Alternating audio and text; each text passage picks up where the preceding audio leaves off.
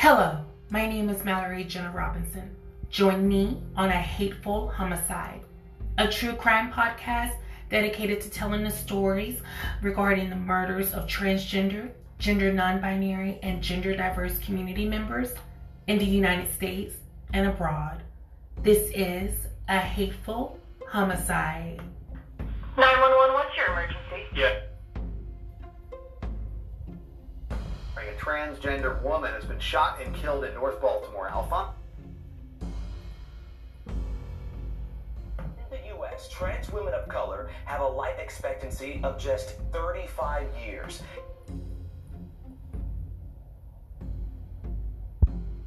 This happens on a daily. Another one of my friends got killed right up the street from here. These cases are true. The victims are real, and their voices matter. This is A Hateful Homicide.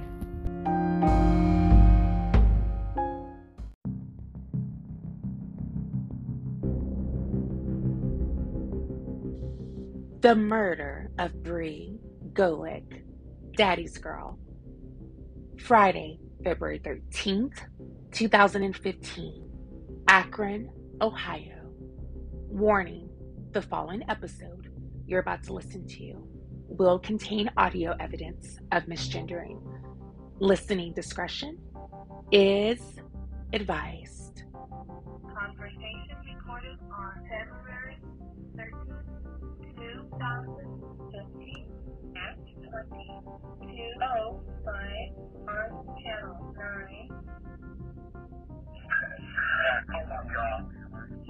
Oh my god. Are you guys for real, man? This is like the fourth fucking time I've tried to call 911. Yes, sir, what do you need? What do I need? My son is dying. I think he's dead on my front porch. Okay, where are you at? On this one. Bring an ambulance. Where? 1178 Inman Street, Akron, Ohio. Okay, how old is he? He's 22. And they attacked us. They came into our house. Who did? I don't know who did. A bunch of them came in and attacked our house. Just bring an ambulance real fast, because I think he's dead. I can't. I put a blanket over him. They fucking came in, Okay, can you tell me if he's conscious? No, he's not conscious. I think he's dead. Can you see if he's breathing for me? He's not breathing.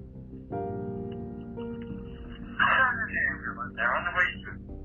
He's still warm. Okay. Okay, what's your name, sir? Kevin Golec.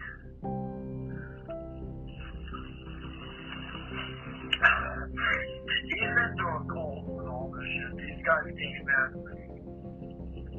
I fought him off. They got him, they got me. Okay, so I got police paramedics on the way out there, right? Alright.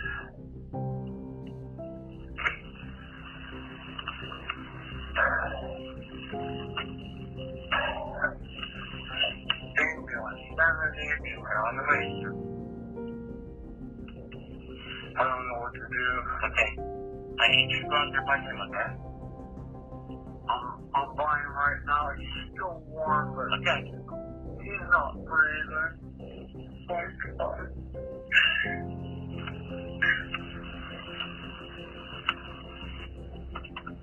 Oh my God, they fucking came in here. He's part of a cold shit that I don't even have nothing to do with. Shit that over text.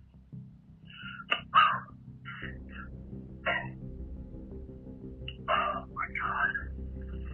Oh my God.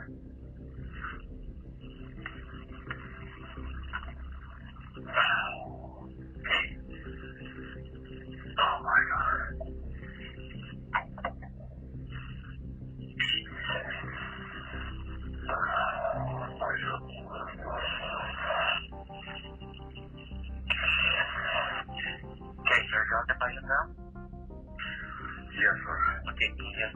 around his back.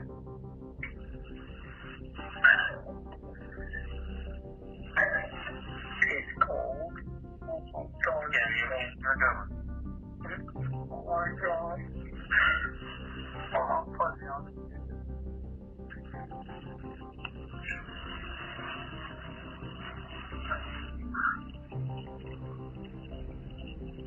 Just turned over, sir? God, can you hear me? Yeah, I can hear you fine. My battery's very tight. Okay. Are you able to get turned over on his back? Yeah. You have turned over now? Yeah. Okay, check to see if he's breathing for me. Put your cheek down by his nose. He's not. Okay. Okay, just be careful. I'm going to tell you what to do next, alright? I'm pumping his airway. Okay. His airway. Okay. I'm plugging his nose on him.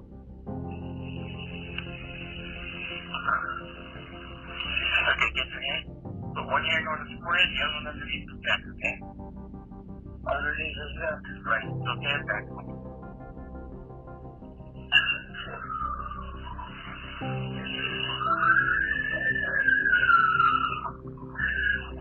What?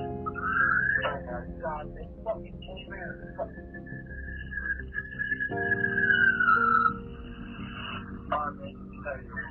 Okay, is that with you? Shot him? Yeah, they fucking came in. Alright, why don't you step back, man? Hey, we're out here. Take a shot. Yeah. This is fucking insane. Okay, so let's stop there. It's Friday, February 13th, 2015, in the city of Akron, Ohio. It would be the backdrop of one of the most saddest homicides to take place in Akron. 22-year-old transgender female and gender nonconforming young adult Bree Golec was sharing a home with her 53-year-old cisgendered white male father, Kevin Golec. On Friday the 13th, that February 13th of 2015, around 10 p.m., a 911 call comes out to the Summit County Sheriff's Department. It's Kevin. His daughter, 22-year-old Bree, has been stabbed in the neck and is laying on the porch, clinging to life. Unfortunately, when paramedics arrived and performed all life-saving measures, it was too late. Bree was pronounced dead at 10:30 p.m. on Friday, February 13th at 2015. Detectives wanted to know what happened. They immediately bring Bree's father, Kevin, into the Summit County's police department, sheriff's station. And while they're there, Kevin begins to have this conversation with Sheriff Patrick Maloney. And part of this conversation included the fact that his trans daughter, who he loved and supported, was part of a cult. Bree, who was in a rock band and who had a very rock star lifestyle, according to Kevin, began to get involved in cults. And so what happens is, welcome my audience. Thank you all so much for being part of season 3, episode 3, Daddy's Girl, regarding the hateful homicide of Bree Golec. Oh my goodness, my audience. This case is quite interesting. It has a father and a trans daughter who share a home in Akron on the 1100 block in Akron. And so you have this home that they share, and all of a sudden a 911 call comes out. And the family is trying to figure out exactly what happened, what is going on. Kevin's ex-wife and mother to Bree, Christine Hamlin, immediately races over to the hospital where she's given the unfortunate news that her daughter and child is deceased. Well, Sheriff Patrick Maloney of the Summit County Sheriff's wanted to know what happened. And again, this case has a lot of just twists and turns. There's this element of cult that's brought in.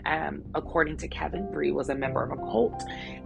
Bree owed some cult members, gang members, money for drugs. And this now resulted in Bree's hateful homicide. And so initially, Sheriff Patrick Maloney, Christine, Bree's girlfriend, who she shared a home with, all of them are getting this news. They're rushing over to the hospital in Akron and getting this news that Bree is deceased. So they have to wrap their head around what is going on. And of course, the sheriff and other detectives and law enforcement are bringing in other members. So they're interviewing Christine. They're interviewing Bree's fiance. They're interviewing Bree's friends and bandmates. And as they're interviewing these individuals, and they're also interviewing Kevin, since he was the eyewitness to this hateful homicide of his 22-year-old daughter now, whose life has been taken just so viciously on this February 13, 2015 homicide. Now we have a difference of stories, because as Officer Christina Miller is investigating and doing her interviews to the Hamlin family, the Golec family, and friends. One of Bree's friends shares an interesting conversation that Bree had with this friend. And the conversation really centers around the fact that Bree and Kevin, father and daughter, they had been living together. They had recently reconnected, probably within the past several years, so beginning around 2012. And according to this friend, as well as Christine Hamlin, Bree's mom, Kevin and Bree didn't really have much of a relationship growing up. Kevin had been in arrears for child support and had even been arrested and imprisoned in 2007 for lack of paying child support. So, with that being said, Bree's friend, who shall remain anonymous, stated that Bree was very adamant about Kevin contributing financially to the home that Bree shared with her dad and her girlfriend. And so all of this was really, really important when we think of the conversation that they were having with each other, right? You have these individuals, father and daughter, who are having a difference of opinion surrounding rent, surrounding items being taken from the home. According to this friend, Bree had just argued with her dad an hour before the 911 call came in. So Officer Christina Miller and Sheriff Patrick Maloney has some additional questions for Kevin. Well, according to Kevin, he remained adamant that his daughter was in a cult, and as a result, individuals came in, attacked him, attacked her. He tried to defend his daughter, his child that he was getting to know and love.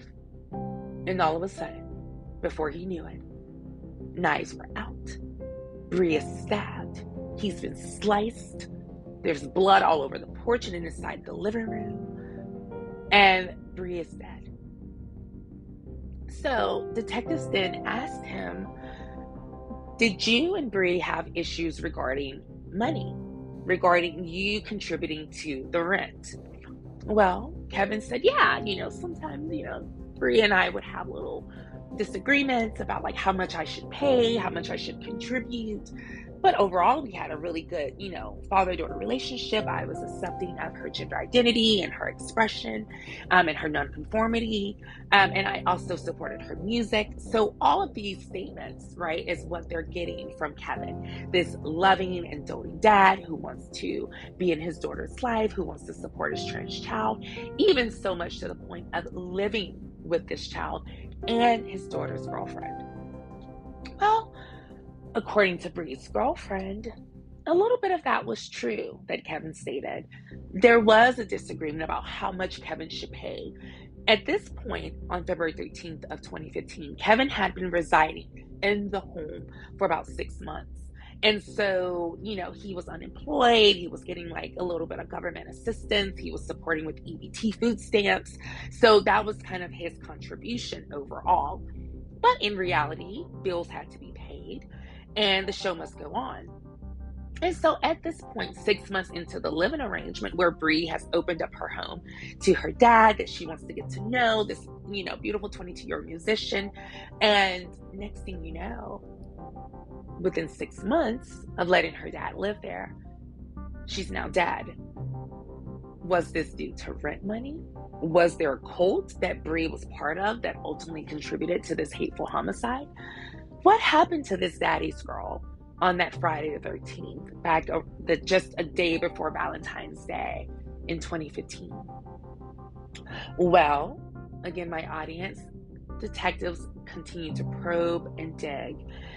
And as they looked into Bree's past, they realized that Bree wasn't part of a cult, and that Bree didn't have a history of, this overwhelming drug abuse. However, there had been some domestic violence calls placed out to the Akron, Ohio home that Bree and her dad shared. There was one incident where there was a case of domestic violence, specifically where Kevin was, in this drug and fueled rage, specifically meth. And he, was confronted by Bree and her partner just about a month before the hateful homicide pertaining to rent and contribution for the 2015 year. And Kevin snapped. He got angry. He was yelling. He, kind of scuffled with Bree and her partner. The authorities were called. He wasn't necessarily charged with domestic violence, but there was a citation for domestic violence as this incident occurred. He was welcomed back into the home a couple of weeks later. He was placed in a, kind of drug treatment facility to kind of detox and all of those things. And so, by February 1st of 2015, just, under 2 weeks before the hateful homicide of Bree, before we know it, he's in this, back living with Bree, and they are sharing space. And unfortunately, things did not get better. As a matter of fact, my audience, things got worse. So much to the fact that Bree and Kevin were arguing daily. And it got to the point where, Bree's partner felt that she needed to stay somewhere else for a little bit, while Bree really tried to navigate this living arrangement with her dad. She was torn, right? She wanted to get to know her dad, but at the same time, she knew that her dad wasn't contributing financially to the household. And as much as groceries are, pivotal to survival, it does not pay the rent. So again, Bree's partner just, took a moment to just, let Bree and her dad figure out what was going on. And within this time frame of a week that we have, from around February 8th to the 13th, where, it was just Bree and her dad, unfortunately, Kevin continued to do drugs. Kevin continued to get angrier.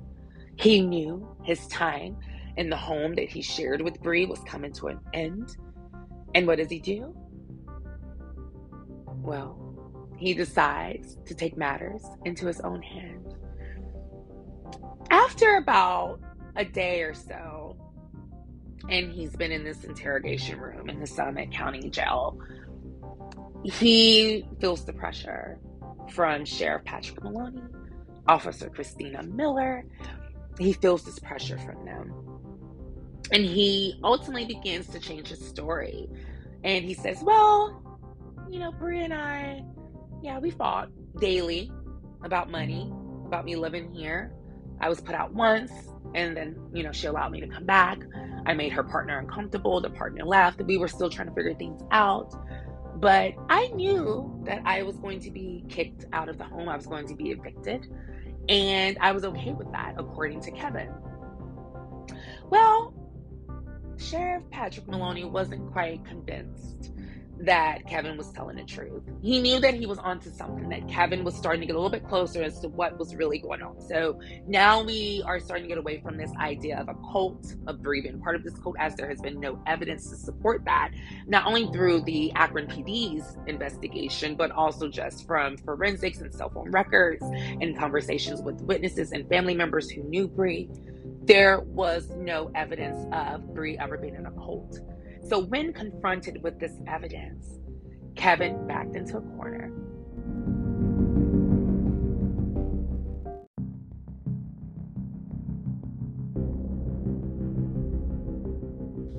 So welcome back, my audience. Again, Kevin has now been backed into a corner. And he ultimately admits that his cult story was just that, a hoax. It was not the truth at all. As a matter of fact, Kevin made the whole thing up. It was him. He was responsible for the hateful homicide of his own daughter, Bree Golec. Child to death tells police that son was in a cult. An Ohio man has been charged with murder after police said that he stabbed his 22-year-old gender nonconforming child to death during an altercation. In a statement on Sunday, Trans Ohio said that it was saddened to learn of the murder of Bree Golec, a 22-year-old trans woman who resided in Akron, Ohio. Jacob Nash, the head of an Akron support group for transgender people, told the Akron Beacon Journal that he was devastated by the fact that this young woman who had so much potential and so much ahead of her. She had come to the support group several years ago and started coming back again more recently, he added. But as the Pittsburgh Lesbian Correspondence blog noted, nearly every local media outlet had described the killing by referring to the victim as the son of Kevin Golec. Friends had disputed that the victim identified as a transgender woman. Did Brian at one time identify as Bree? Yes. However, within the last year or so, he identified as Brian, and if I had to put a label on him, something he would hate, by the way, he would identify as an androgynous pansexual man, Ackerman, who was in a band with Golec, told Raw Story in an email. What we do know is that Golec was a drummer and an artist, and Golec's gender presentation was at least occasionally feminine, and that Golec's life was extinguished far too soon. The Human Rights Campaign said, regardless of whether Golec was transgender, genderqueer, or otherwise gender nonconforming, Golec joins a staggeringly long list of LGBTQ individuals who have been murdered in 2015, including transgender women Lamia Beard, Ty Underwood, Yasmin Vash Payne, Taha Gabrielle de Jesus, and Penny Proud. According to Cleveland.com, Akron police said Kevin Golec lied to 911 dispatchers when he called officers to his home at around 10 p.m. on Friday. Oh my God, are you guys for real, man? Kevin Golec asks the dispatcher at 911 recording. This is like the fourth effing time I've tried to call 911. The father went on to explain that his son is dying on his front porch. They attacked us. They came into our house, he says. I don't know who did. A bunch of them came in and attacked us in our house, F. King. Just bring an ambulance. Because I think he's dead. He's into a cult and all this SHT, the father continues. These guys came in. I fought them off. They got him. They got me. When detectives arrived, however, they found that Kevin Golec had stabbed Brian to death. The victim was pronounced dead at the scene. Kevin Golec was charged with murder and felony domestic violence. Local activists told the Pittsburgh Lesbian Correspondence blog that Kevin Golec might have been referring to the transgender support group as a cult. In the obituary, the family continued to refer to the victim as Brian. Brian K. Golec, 22, of Akron, went to be with our Creator on February 13, 2013, the obituary said. He was a deeply spiritual and artistic person. His interests included painting, jewelry making, meditation, martial arts, video games, and anime. And so what you could hear, my audience, is from Raw Story here is this incredible tale where Kevin has now even correlated, right, possibly the reason that the cult was actually this trans support group that Bree was part of. As you heard in that audio clipping, there has been some debate, especially more so amongst Kevin's family and friends, as well as Bree's family and friends, surrounding if Bree identified as a trans woman. Some family and close friends and say that Bree did not identify as a trans woman, though there is evidence in a lot of articles, credible articles from USA Today, to the Human Rights Campaign, GLAAD, etc., who have all cited Bree as trans femme, trans woman. There's also photos of Bree who had also began HRT at one point. But again, by the end of her life, was that how she was identified and expressing? As we know, as trans folks, our gender identity and expression can be very fluid. So rather Bree at the time was identifying as Bree, her story is still that of Bree because she was still within her truth as a trans person. And unfortunately, in spaces, as I know all too well, my audience being from Alabama, sometimes, places just aren't ready for you to be outwardly and openly yourself. And, who knows where Bree's life would have ended, at this point, right? If she would have been here and what her gender journey would have looked like.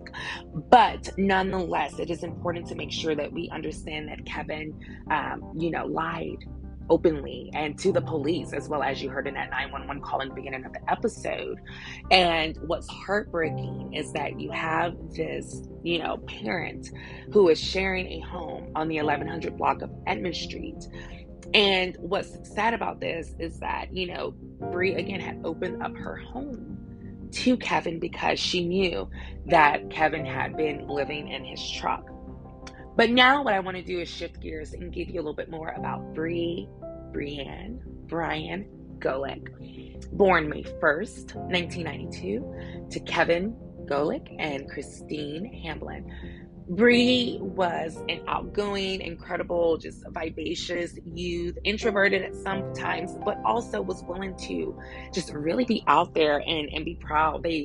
She had a love for music, rock, heavy metal, was part of an incredible band that she played in, and it was just, such a beautiful journey to see with her and her bandmates to go. They recall where she had played her first live concert back in October 23rd at the Empire in Akron. So this would have been just about 4 months before her hateful homicide. And she played, for the local alternative rock band called Murphy's Children. So these bandmates really recalled just this experience with Bree, and, just really understanding like who Bree was. Bree's mom, Christine, who Bree was very close with, who, was the sole parent for so long, recalls that, that Bree loved to make jewelry, as you heard, and was also really into like art and video gaming and anime and comics. And so Bree was very much into that like cosplay, like gamer scene, rocker music, but at the same time was head over heels in love with her partner. And they were, together. This was a cis woman and who shall remain anonymous, and also who was openly in a relationship with Bree and very proud. And the two were engaged as well prior to the hateful homicide on February 13th of 2015.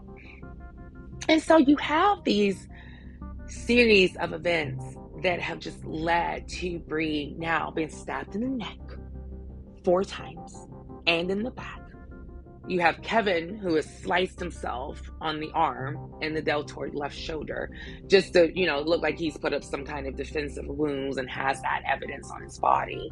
However, between the, testimonies from Bree's friends who had testified, in court that Bree also was, has stated again that she was in fear of her life. All of this ultimately came into play. But again, Bree just, was so full of life. She wanted to get to know her dad, very much so. The two didn't have much of a relationship. Kevin and Christine had ended very well early into the late 90s, around like 1998. So after that, pretty much for like the next 18 years on and off, Kevin and Bree would have this like in and out father and daughter relationship. Christine, tirelessly, put in so much effort to make sure that Kevin would be a dad to Bree, as well as support financially for their child. Unfortunately, it wouldn't come to be. As hard as Christine tried, and she tried to get Kevin to pay child support, to contribute to, Bree's upbringing. Unfortunately, Kevin was too, consumed with drug usage and partying and other, things in his life at that time. He wasn't in the mood to be a dad. And with that being said, he wasn't in the mood to contribute financially as a dad should. And so these things all boiled over on February 13th of 2015, where you have Bree and Kevin who have not only argued about the lack of rent that Kevin is paying, but they're also disagreeing about the trauma that Bree has went through. The fact that Kevin has never contributed financially to Bree's upbringing, which is something that Bree would bring up in disagreements that Kevin would have with Bree, especially over rent, right? So Bree would say, you don't even want to help me with the rent. It's the least that you can do, considering the fact that you've never contributed to child support. So those kind of arguments would really you could sense the sense of anger and frustration and grief and trauma that Bree had been enduring. She loved her dad. But she knew that her dad was a drug abuser. And as a result, Kevin, who, maybe in some distorted way loved his child, did not know how to love his child. He did not know how to be an active and caring and compassionate parent. The drugs consumed him. And so much to the fact of where he would then go and create a story stating that his child is part of a cult, a trans cult, and therefore that cult is what is responsible for his daughter's hateful homicide, all to cover up his greed, his willingness to want to stay in the home now that he has gotten Bree out of the way. And all he has to do is to convince Sheriff Patrick Maloney and Officer Christine Miller that he's innocent, that a cult came in, took his daughter's life, and now he is left picking up the pieces. Well, unfortunately for Kevin, Sheriff Patrick Maloney and Officer Christine Miller did not believe it. And because they did not believe the story, Kevin ultimately confessed that on the night of February 13th, 2015, it was around 9:30 p.m., he and Bree had began an argument again. They had just argued an hour before around 8 p.m. about the same thing. And Bree was ready to continue. Bree was pretty much ready at that point on that Friday night to get her dad out of the house and to bring her fiance back in. And Kevin was not hearing it. He refused to go back to his truck and sleep in the passenger seat. He knew that once he was put out of the home this time, that this was the last time. After his hateful words, his transphobic speech and slurs to Bree and her partner just a month before the hateful homicide in January of 2015, Kevin knew he was on thin ice. And what happens when you're on thin ice? It cracks. And so did Kevin. And around 9:50 p.m., he goes and grabs a hunter's knife that he had kept in his truck, comes back into the home, goes up to Bree, who's in the living room, and begins to stab Bree in the neck. Instantly, blood begins to squirt out. This victim falls to the ground. And what does Kevin do? Make sure that Bree is dead. Stabs again and again and again for 4 total times. And if that wasn't enough, in this drug-fueled anger, rage, Kevin then stabs Bree in the back. The ultimate betrayal that this daddy's girl entrusted to her father, Kevin. She loved her father. She cared for her father. And what does he do? He murders her because she was ready for him to leave due to his inability to pay the rent and to stay off of drugs. But what's interesting as well, my audience, is I want to shift gears for a moment, and I just want to really highlight the moments that Kevin pointed out. I think it's really important because to talk about cults and really this idea of what that looks like for our community. So many times we as trans folks, it's very common for us to get into different groups, to belong. And that's common for a lot of people, right? Cishet people, however you identify and express, we want to belong. And so certainly as Bree was in the midst of her gender identity journey, she went to spaces in Ohio, in Akron, in Cleveland to get support. And while she confided this to her dad, he would then go and take that narrative and create it as a cult who came in and murdered Bree because she, according to him, didn't want to be trans anymore. So all of this, right, is the narrative that he spun. But why? Why refer to this trans group, these group of friends and support system for Bree as a cult? And what does that mean? And what are cults exactly? And how are they impacting us as a society, especially as trans folks? As we know historically from the 1969, Sharon Tate murder, the La Bianca Tate murders with Charles Manson and the Manson family, the cult phenomenon has become very powerful and pivotal from, you have true crime cults to, extraterrestrial cults. But what does this look like for trans folks and for Bree? And how can they turn out to be deadly? Let's find out. France, November 2017.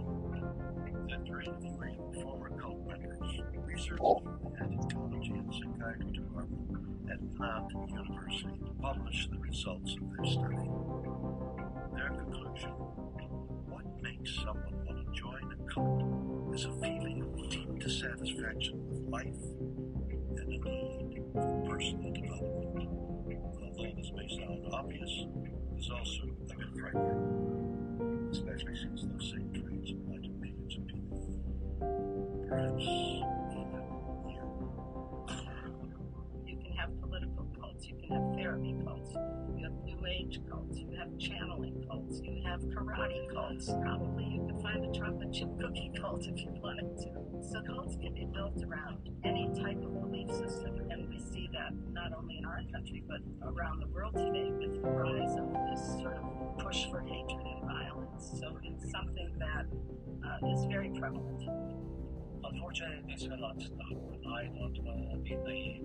In our organization, we receive about 5 to 10 cult-related complaints a day from families of the victims, and they all surround the same place. And we find out that 7% of our society are psychopaths and sociopaths.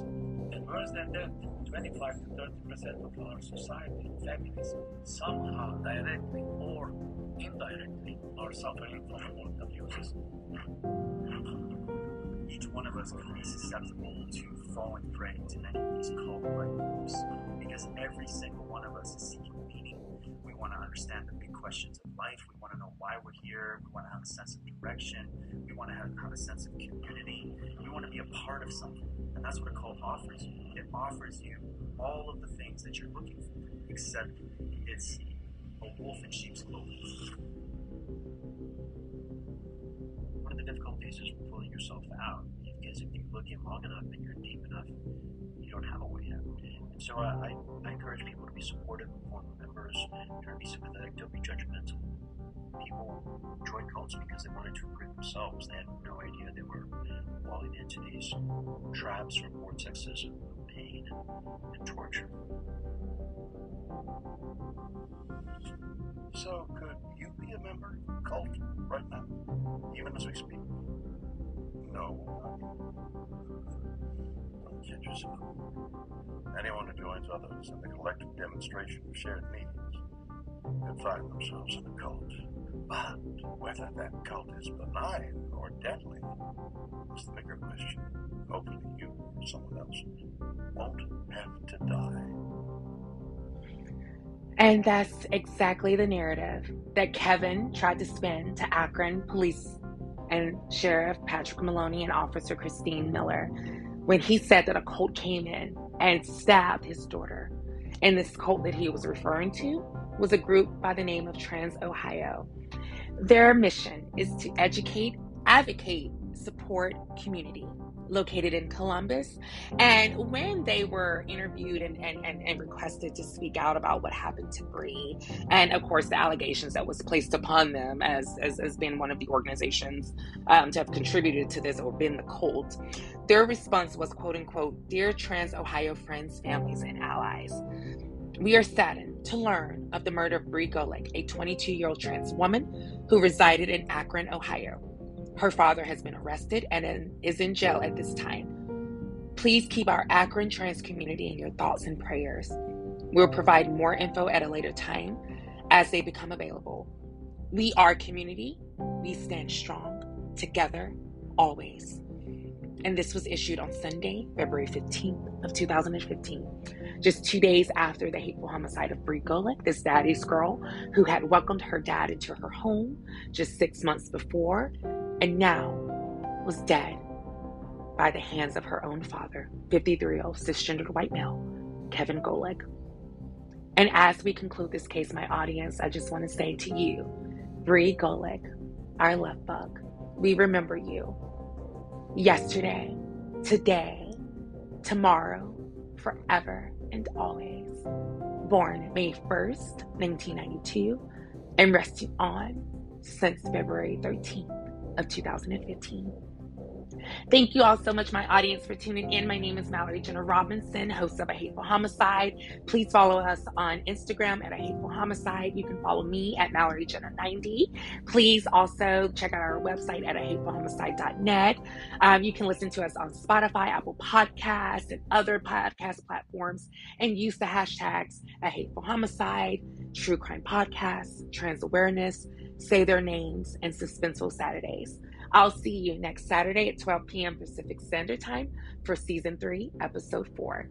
Thank you so much and enjoy the rest of your day.